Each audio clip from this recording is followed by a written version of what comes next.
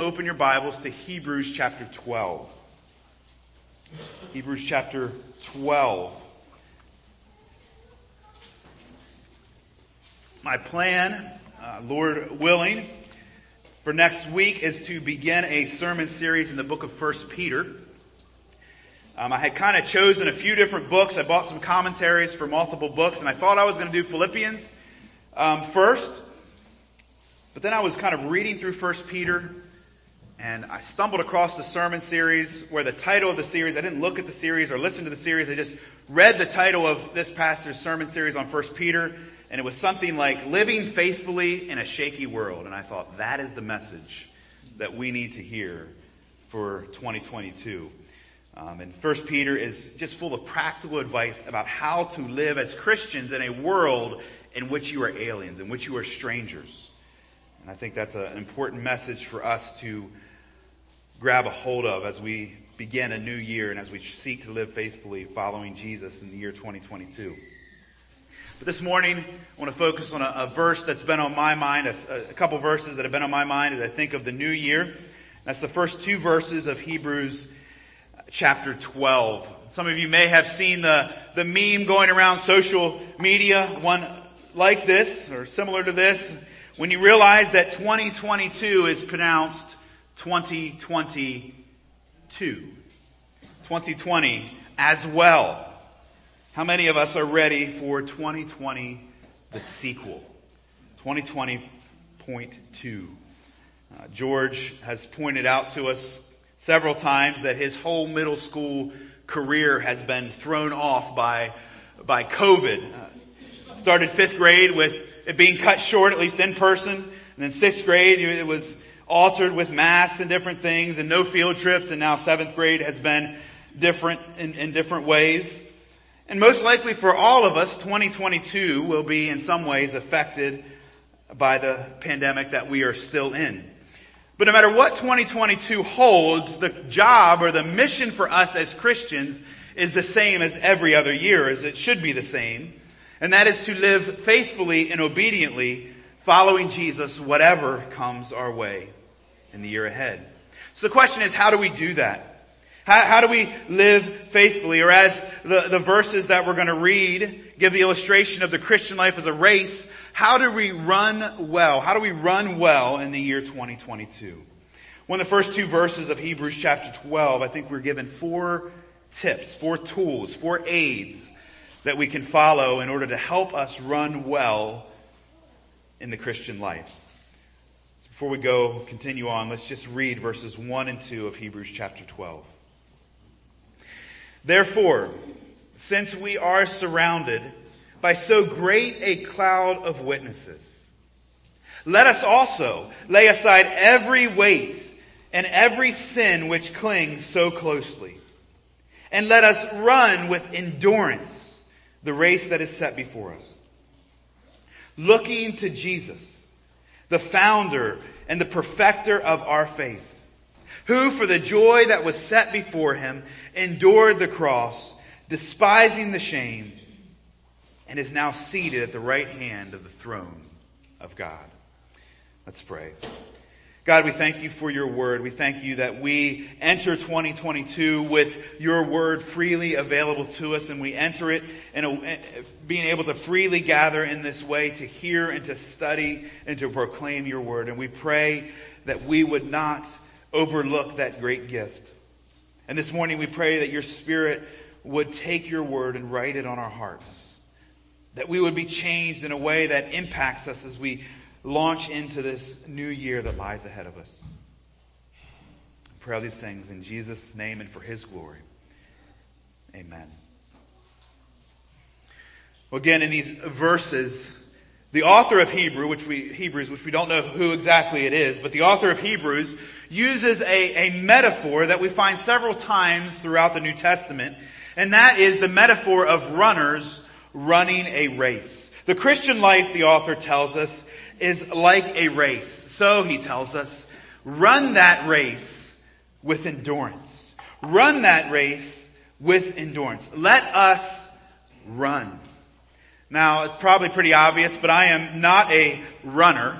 In fact, I joke that one of my life verses is Proverbs 28 verse 1 that says that the wicked run when no one is chasing them. And I don't want to be counted among the wicked, and last time I checked, no one is chasing me, so I don't run. Although that was kind of on my back end of my list of 2022 things I might want to consider doing was running or exercising. But throughout the New Testament, the metaphor or the illustration of runners running a race is used to describe how we are to live as Christians in this world. We are to run. We are to run with our eyes fixed on the finish line. There is to be movement in the Christian life. There is to be progression. There is to even be exertion. Sometimes it requires work. In fact, we see that when the author of Hebrews tells us that it is a race that requires endurance. It takes endurance.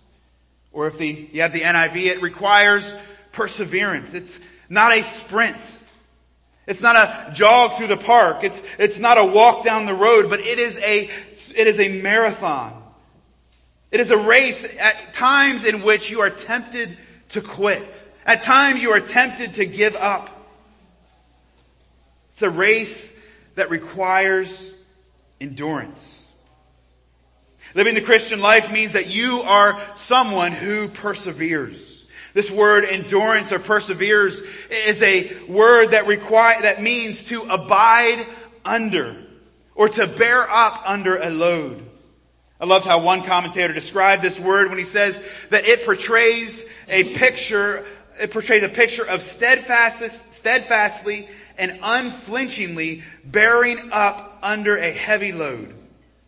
And describes that quality of character which does not allow one to surrender to circumstances or succumb under trial. In other words, it describes someone who does not quit. Someone who does not give up. They are someone who endures.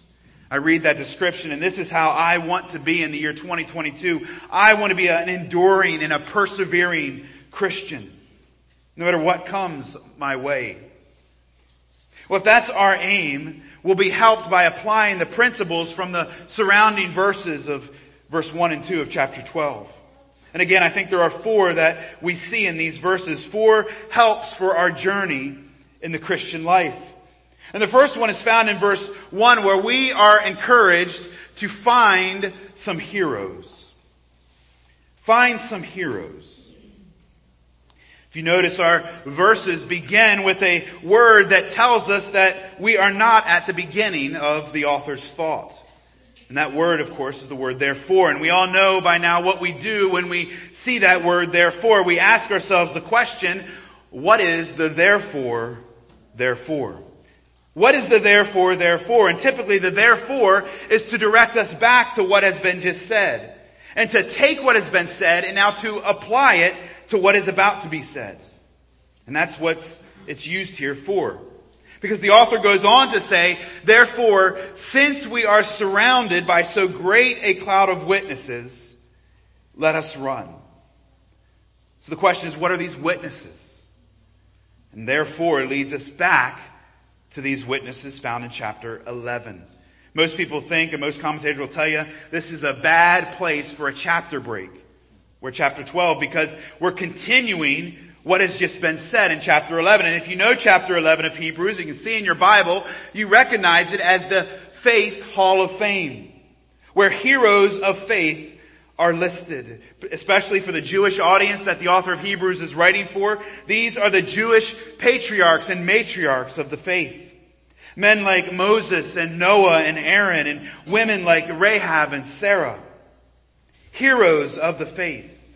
Again, many refer to this as the Faith Hall of Fame, and like a football Hall of Fame or the Rock and Roll Hall of Fame, you walk in and you see the names or see the pictures, and then you see the list of accomplishments and achievements associated with those individuals. And that's what we find in Hebrews chapter 11.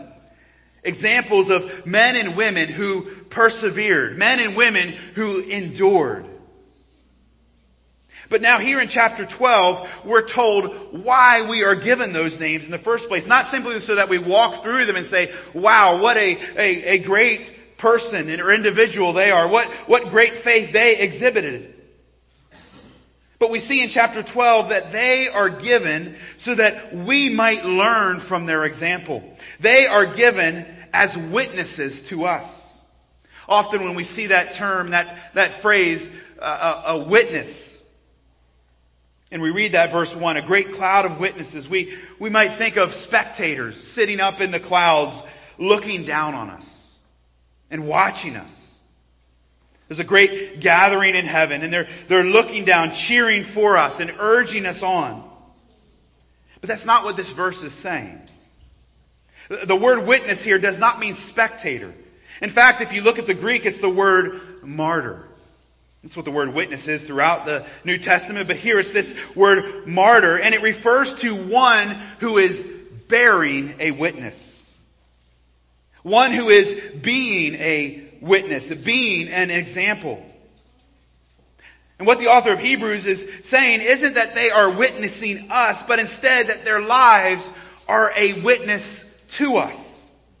They are an example to us, a testimony to us of what faithful Christian living looks like. And their lives urge us to follow in their footsteps. James Moffat says that it's not what they see in us, but it's what we see in them. It is what we see in them, not what they see in us, that is the writer's main point. What the author of Hebrews is saying is stop and look around you. Look around and see the faithful men and women that surround us, that have gone before us. They did it. They made it. And so can you.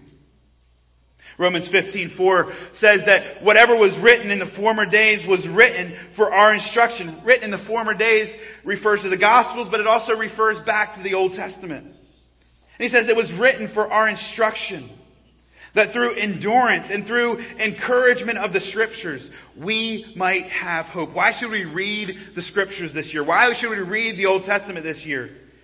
Because it was given to us for instruction. But it was also given to us for encouragement to endure. And so that we might have hope.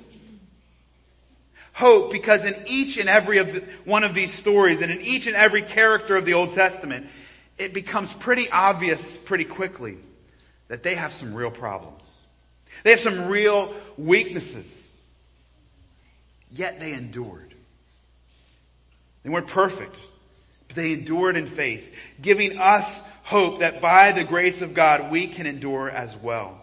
And they are held up to us, they are given to us so that we might endure. Their lives are urging us on in our own Christian life. So the first encouragement we are given is to find some heroes. And let me just quickly give 4 subpoints under this first heading of this message. The first heading is find some heroes. And let me give you 4 quick subpoints under that main point. And the first is to find some biblical heroes. Find some biblical heroes. That's what's found in Hebrews chapter 11. Heroes from the Bible. Heroes from the Old Testament. And there is a great help that we can find in our own lives in the stories of the characters of the Old Testament. In fact, I would venture to say that there is no struggle that you will endure in your lifetime that you cannot find an Old Testament saint struggling with something similar. Maybe it's trouble within your family.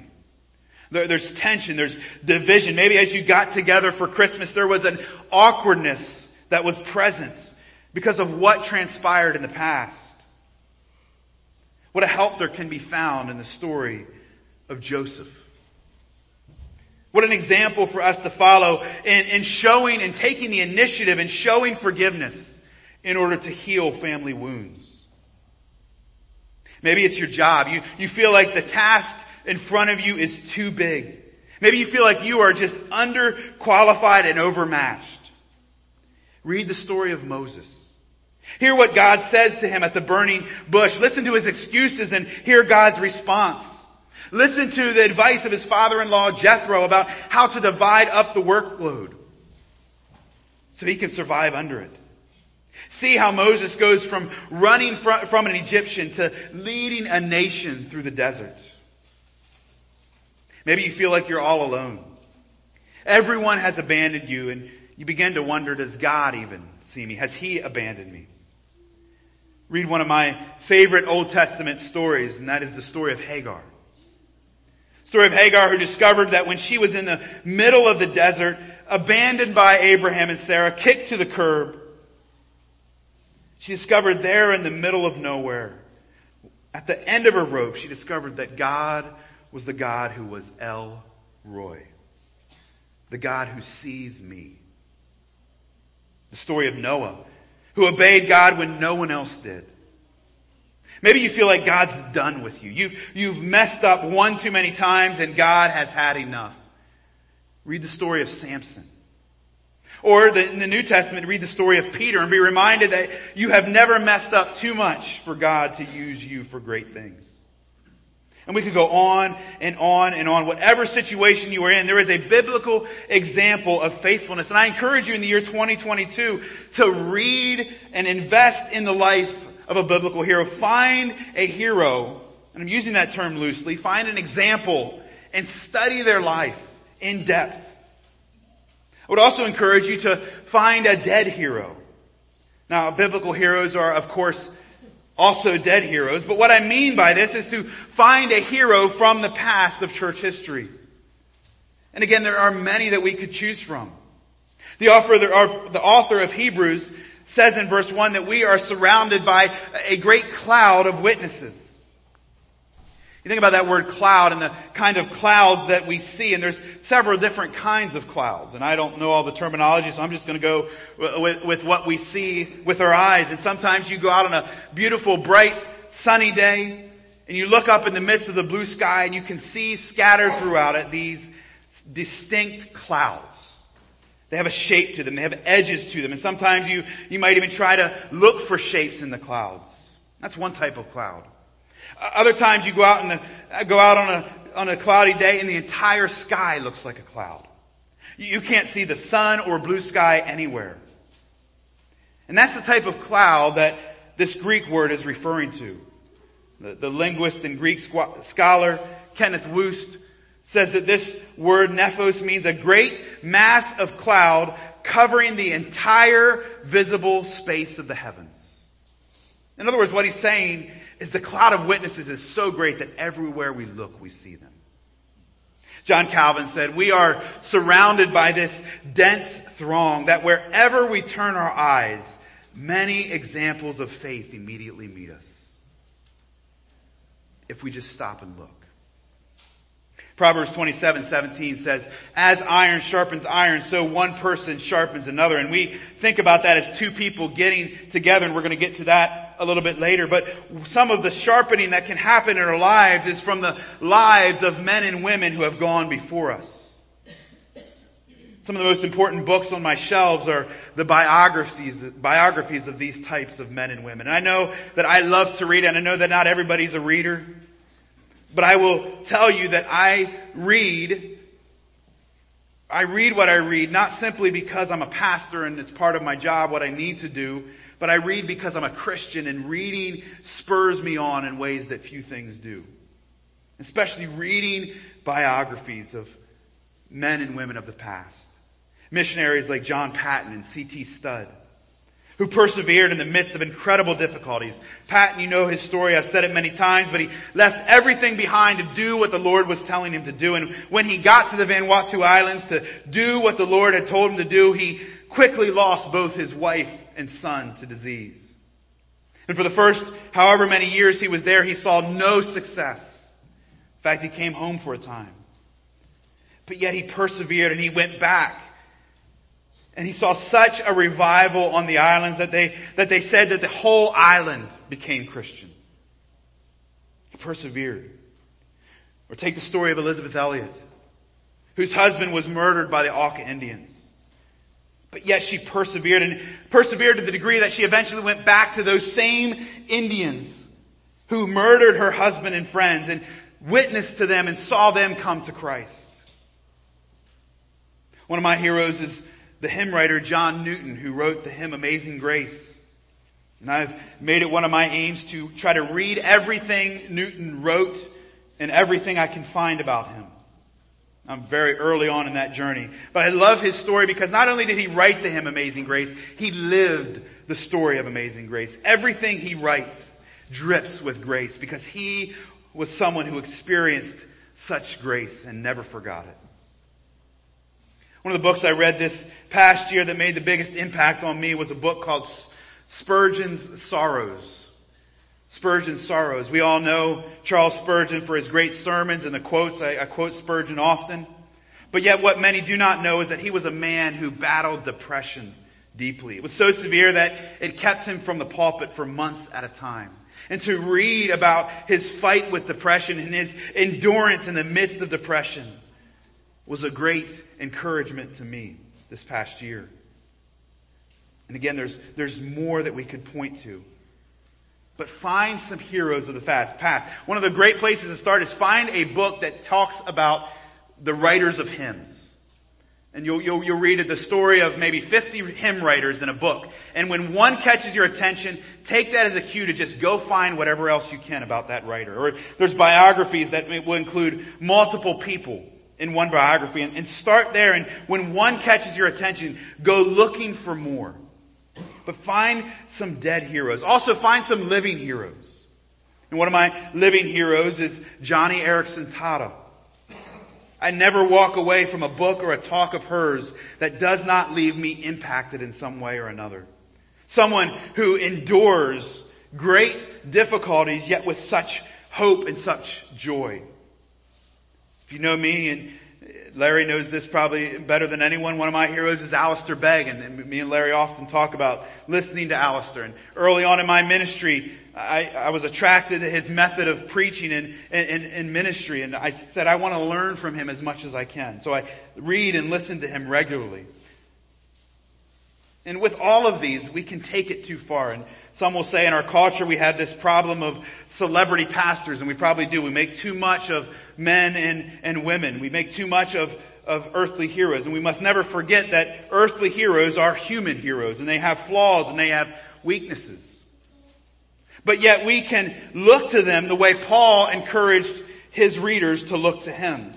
He says, follow me as I'm following Christ. Follow my example as I follow the example of Christ. Don't merely look to me, but look to me and then look to where I'm looking, which is to Christ. Look through my flaws, look through my weaknesses, look through my errors, and see the grace of God. Find some living heroes. And then lastly, I would encourage you to find some local heroes. Find someone that you can sit down over a cup of coffee with. Maybe it's someone that was in a similar stage of life as you, and they're on the other side of it now. Maybe it's someone who is walking through something that you're walking through, and you want to walk through it together with them. I remember a few years back, I interacted at Amity Coffee Shop with someone, and as he left, I realized that this man was a pastor who had raised 5 kids, and all 5 kids were now out of the house, older, and all of them were heavily involved in church. And my kids were young at that time, and I thought, I want to learn from him. And I didn't, but preparing for this sermon reminded me to do things like that, to call people like that up and say, I just want to hear how you did it. I want to learn from you what it looks like to walk faithfully following Jesus in life. The cloud of witnesses in Hebrews 12 isn't only in the sky, but they surround us every day. Sitting around you this morning are examples of faithful living.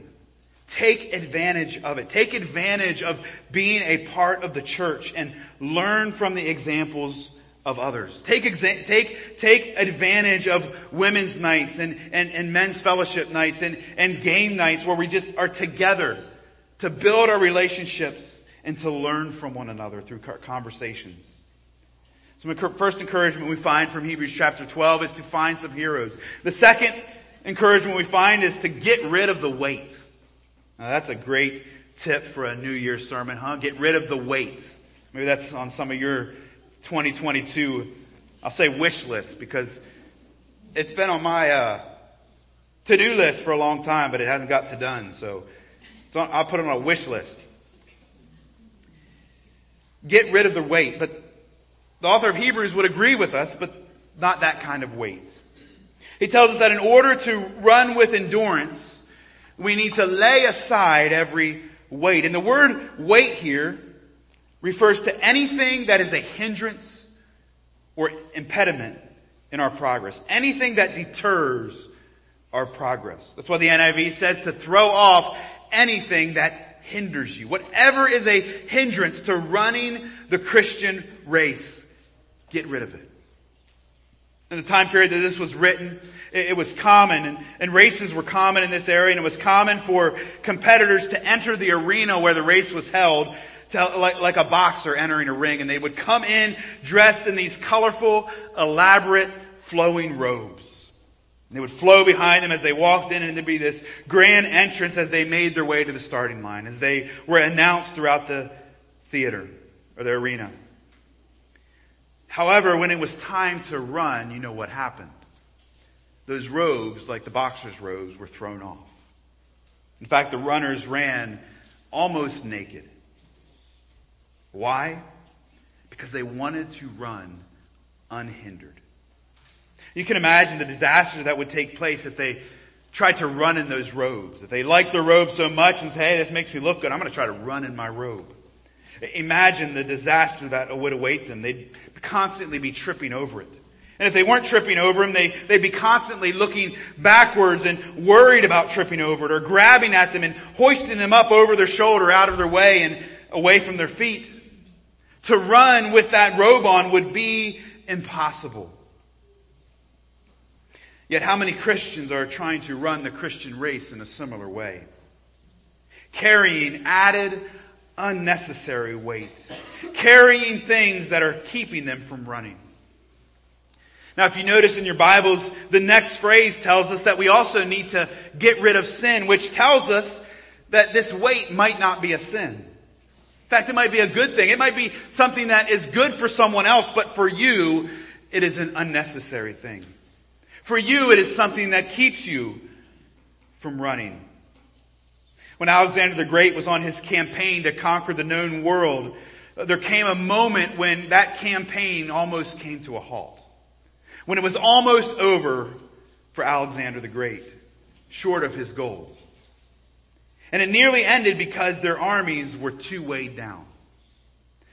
Along the way, as they won battle after battle after battle, they began to pick up treasures and plunders from the nations and the cities that they conquered. And they began to carry that with them, and became more and more and more. And it began to slow them down, and it began to make them less effective and not able to fight as well as they once fought before.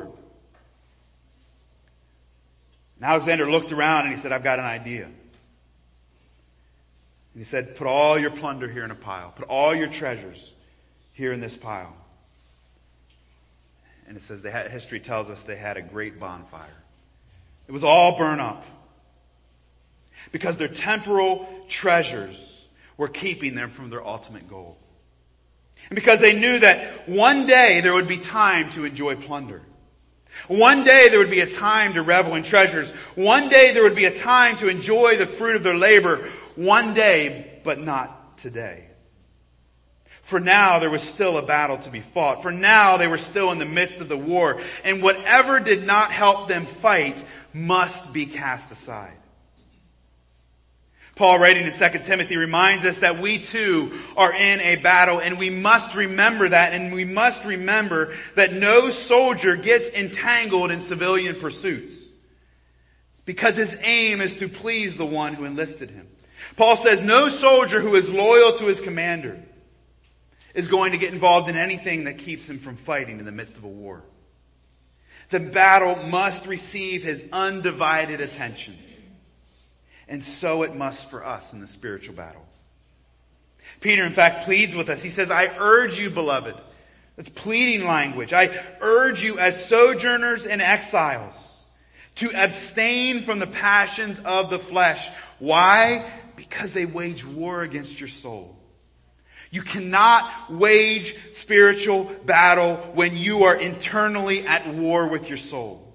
So stop fueling the passions of your flesh. Abstain from it. Get rid of it. Lose the weight. As you enter 2022, just think about your life and ask the question, what is it that is weighing you down? What is it that is keeping you from running? After the last 2 weeks of holidays and unhealthy eatings and seeing the weather report for tomorrow, I know there's going to be donuts in the forecast. So unhealthy eating will continue a little longer. And after that, I noticed myself physically beginning to feel sluggish. Just beginning to feel kind of blah. There are times when I feel that way spiritually as well. Times when I feasted on too much spiritual junk food. And I begin to get spiritually sluggish. Again, it might be good things, but it's unnecessary things. And when my life becomes filled with those things, I'm slower to pray. I find more excuses to not read my Bible. I say no to the prodding of the Spirit more often. Spiritually, I am weighed down with non-essential weight. John Piper says the question that we need to ask ourselves as we look at the things in our lives isn't, is it sin? He said that's too easy of a question. That falls short of the goal. The question isn't, is it sin? But the question we must ask ourselves is, does it help me run? Does it help me run? Too often we're simply concerned about not sinning, or we're concerned about getting as close to sin as we can without actually sinning. And we ask ourselves, well, is watching this a sin? Or is listening to this a sin? Or is spending my time doing this a sin? And that's the wrong question to ask. The question we should be asking ourselves is, does it help me run? Does it help me persevere? Does it help me endure? Does it strengthen my spiritual stamina? If not, the author of Hebrews says, get rid of it. Lose it. There's a time for enjoying treasures later, but for now, run the race with endurance. Get rid of the weight. Thirdly, lose that sin. Lose that sin. Let us lay aside every weight and let us lay aside every sin which clings so closely. Here the author of Hebrews is pointing to a specific sin, or maybe a better way to say it, pointing to a sin that is specific to us, specific to you. The one sin that constantly trips you up. For the readers of Hebrews, that sin was unbelief, and it's addressed throughout the letter of Hebrews. And the author of Hebrews says, get rid of it. Lose that sin. Stop harboring your doubts so you can run. But for each of us, there is sins which we allow to stay a part of our lives, which we are unwilling to confront and choose to ignore instead of dealing with it. Charles Spurgeon said that one sin is like a small crack in a lantern. And you look at that lantern and you think, well, it's only a crack. The rest of the glass is intact. The light is able to burn, but you take that lantern out on a windy day to lighten a path that lies in front of you. And as soon as the wind hits that lantern, what happens? It finds that crack and it blows out that light. It's only a crack, but yet it cripples you. It's only a sin, but it clings to you and it keeps you from running. And while it's only one sin, it's not a sin that is ever content to stay in one place, because sin creeps and spreads and affects every area of our lives. John Owen famously said that we need to be killing sin, or sin will be killing you. The Christian must constantly be on a sin-killing hunt, or they will find themselves hunted by sin. Sin looking for more areas of your life to destroy and to kill.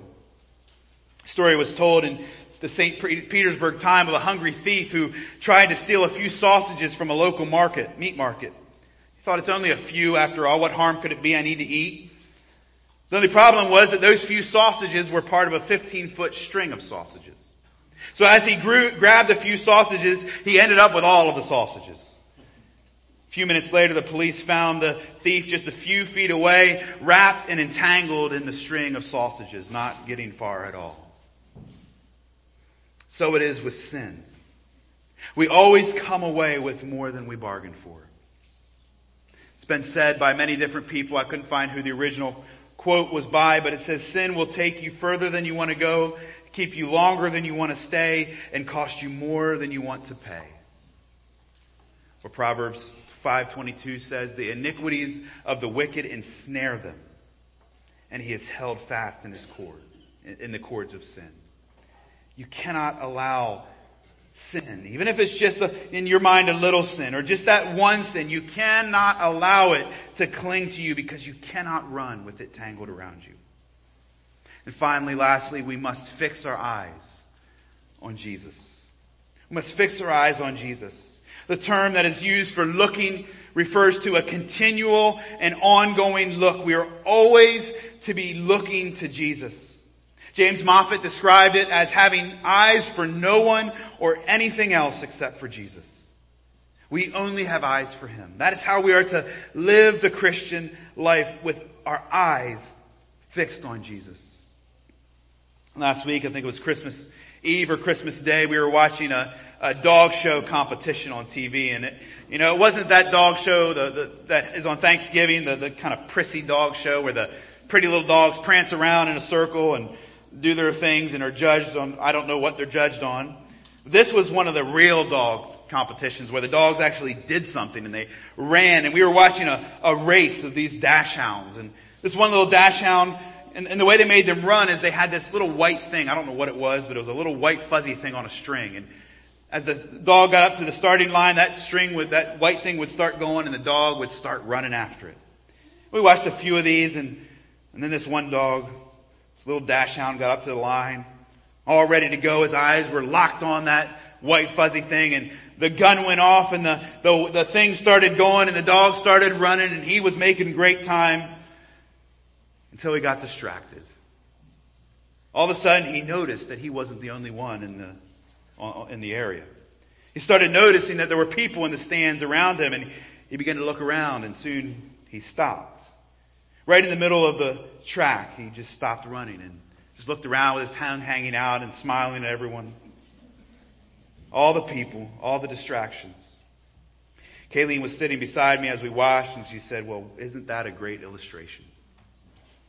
Because often that is us.